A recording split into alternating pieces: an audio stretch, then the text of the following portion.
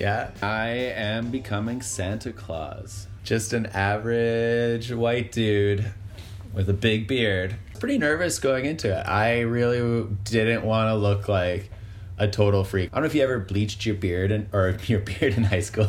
If you ever bleached your hair in high school, you come to school with like yellow hair.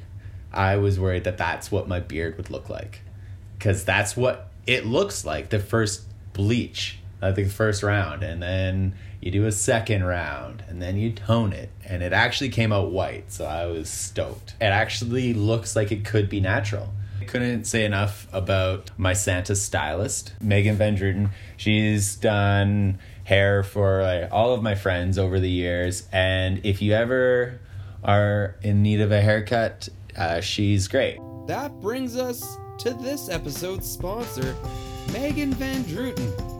If you're a decent person, she'll do a decent job. She warned me going in it was going to be intense. I dyed my hair a lot as a punk in high school, and I know what one bleach feels like, especially if you do it badly. I wasn't actually ready for how much it hurt. The first bleach was fine. Did a wash. Second bleach hurt a little. But then I went for the tone, and it was gripping the table, stomping the floor. I have to go to another place in my mind to be able to do this. And I think Megan didn't realize how much pain I was in. I was really trying to tough it out. And eventually she was like, you probably should wash it out if you feel like it really hurts, because you don't want to get chemical burn. And I was like, no, I'm fine. I'm just dealing with it. And eventually she's like, okay, you should go wash it out. And I think I probably should have been more honest with her. I totally got a chemical burn across my, the whole, top of my scalp. It scabbed up, and I wasn't upset at all. It's hidden by my hair, and I'm not in pain now. It was just like a passing thing. Wow. But I didn't know if I was going to lose all my hair. 2 bleaches in a tone in one go. Your hair is not what it was anymore. I was putting coconut oil in it, and it was just becoming this hard, plastic feeling shell on my head. I was worried I was going to wake up to having no hair. So why so much bleaching? Well, when you bleach dark hair, it comes out yellow.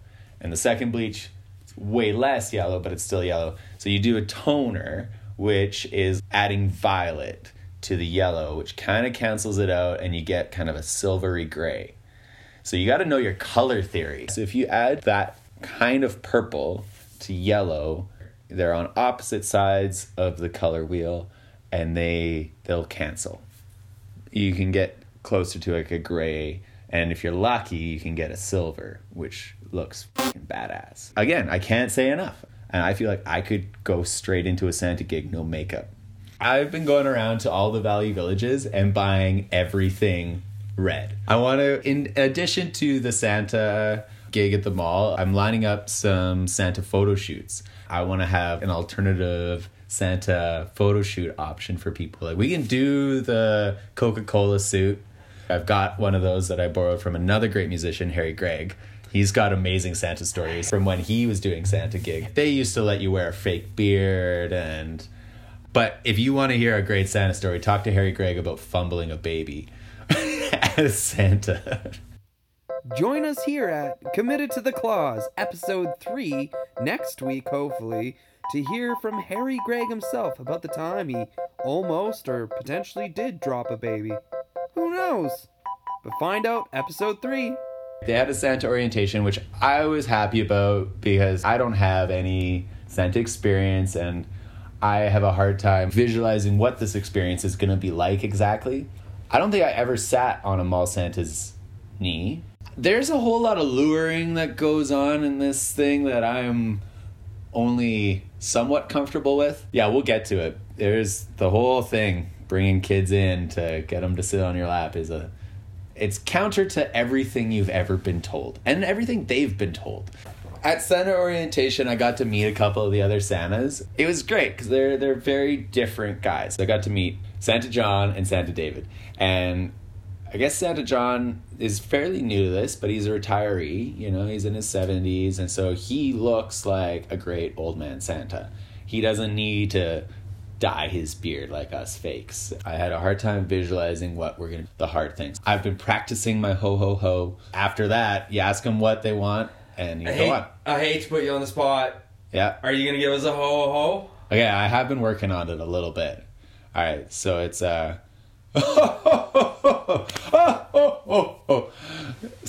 that's amazing. You did the laugh. Oh my god. Yeah. I got really excited there. I did some research. I was listening to some Santas, and you can't just go ho ho ho. That's not a thing.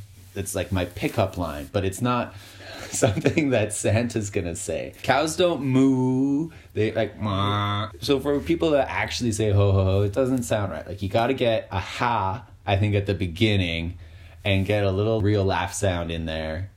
Then you can put it together.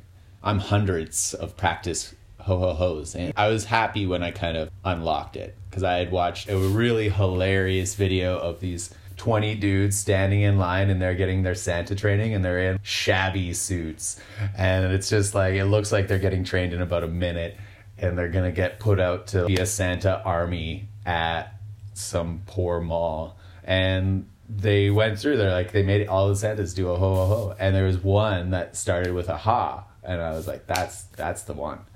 Orientation, it was a lot of, you're a new hire at West Edmonton Mall, you have to watch the West Edmonton Mall video. Wait, what? There's a video, and it's like 45 minutes of just mall history. All new hires have to watch it. Oh, it's great. It starts at phase 1, you know, and how like the family had a dream. It was well worth the time, that video. I got given a Santa manual, which was actually great. This was the best takeaway. There is some hard questions that Santa might get, and you have to be ready. There's the classics, are you the real Santa Claus? Do you have any good answers?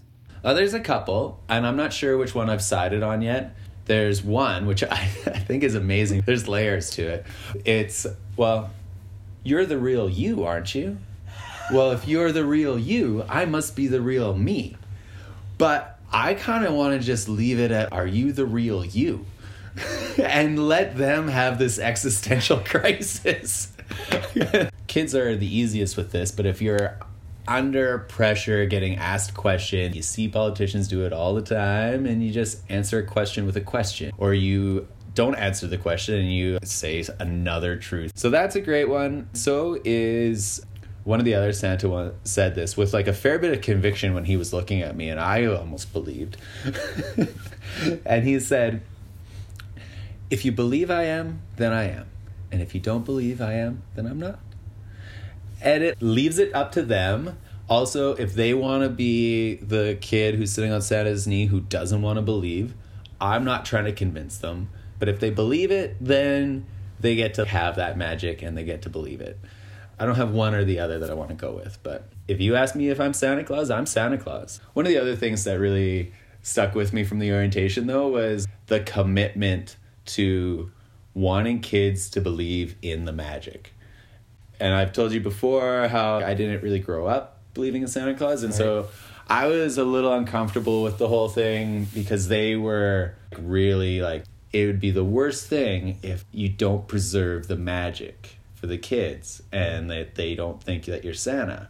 Big part of me was like, can't we just be playing a character and it doesn't matter and we're all having a good time? And if you had to ask me after the orientation, that definitely would have been my feeling about it until I actually did this first shift.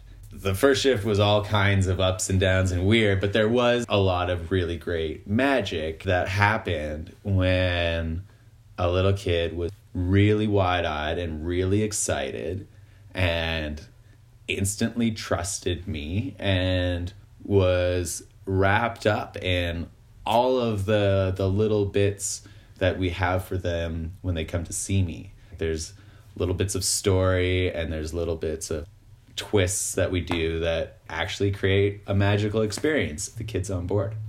Tell us about your first shift. My first shift, Before a family comes to see me, one of the people who are doing the photos, helping organize all of the many goings on at North Pole Place, they go and they get the names of the kids and they whisper the name to me. So when you come to see me, I know already your name. I'm like, hey, Jordan, it's really great to see you. Oh. And that's a good one. I noticed a lot of kids caught instantly a little off guard. So that primes this all-knowing, all-seeing Santa character. And then we have a treat for them after we've talked, and comes in handy. In the orientation, I thought it was a pretty weak story, but giving it to kids, it was a lot of fun. And we have cotton candy for them, and it's like, from the North Pole, I collected magic snow for them, and it doesn't melt until you put it in your mouth. And I give them like this little tub of cotton candy. And there was a few kids who were like telling their parents about the magic snow that they had. And parents are just like, yeah. But you could see that they really enjoyed that experience. I had a hard time getting into it, believing it myself when I'm saying those things. There's a skylight above North Pole Place, and my reindeer are just up on the roof, and I have them tethered there. But, Rudolph, he's pretty mischievous. He'll sometimes poke his nose over and you'll be able to see it. Lots of kids would just be looking up at the skylight again and again, hoping to catch Rudolph. And with the way those kinds of beliefs happen, I'm sure that there was a couple kids who were like, oh, I think I saw it, and they actually probably did see it. I went through the roller coaster of emotion because it's a 10-hour shift that I did. But I definitely came around to being able to be that character as the day went on, and being able to say with confidence that I brought magic snow from the North Pole, and because of the reaction that I was able to get from people. When I first walked out of the mall, I was pretty mentally exhausted, and it was a little bit from dealing with whether or not I was a good Santa, but also the amount of screaming babies. I terrified children, absolutely terrified. They weren't scared of the helpers in any way like they were scared of me. You look completely different than everyone else that they've seen in their 6 weeks to 3 years on this planet. Like, they just see this giant white beard and big hat, and some kids they're too young to know the story yet, and they are just terrified. And we're all in this thing, the parents and the mall and me, we're just gonna get these kids into this photo for us. Yeah. And it's, I don't know, everybody loves those photos still. The screaming kid photo with Santa it's a great Christmas trope. It's a classic. Yeah, that was really hard. And we have the treat, right? And so that's part of it. And you're like, well, okay, so if you really don't want to do this, but I have some candy. And they're screaming, and the parents are in, and they're like throwing this kid in your lap. Doesn't like consent factor into this at all. But there was all sorts of moments where if it went on for too long, if it was like, okay, we've been trying to make this kid sit in my lap and they really don't want to, it was, okay, I'm not in character anymore. But I think that's something where I've watched one of the Santas. I'm going to watch another one of the Santas. I'm going to watch my friend Chris.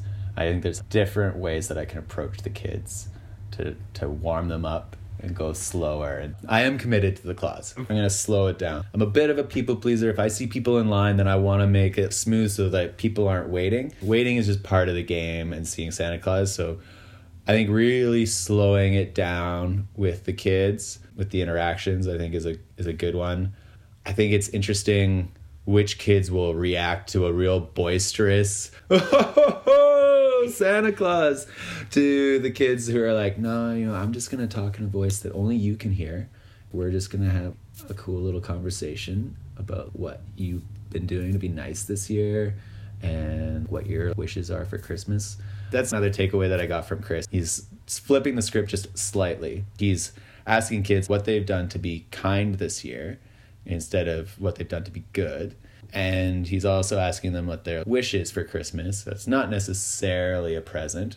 It leaves it a little bit open for them to be able to choose other things.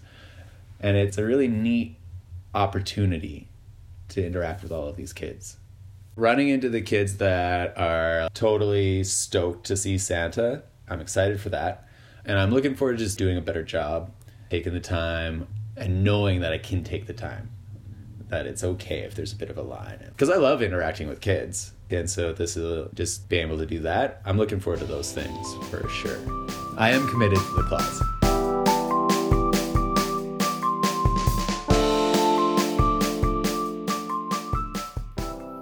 Well, there you go. Heard all about bleaching and Santa school. Hope you enjoyed. Hope to see you at episode 3. This was Feel free to subscribe, like, give us all the stars, and tell your friends. See you next time.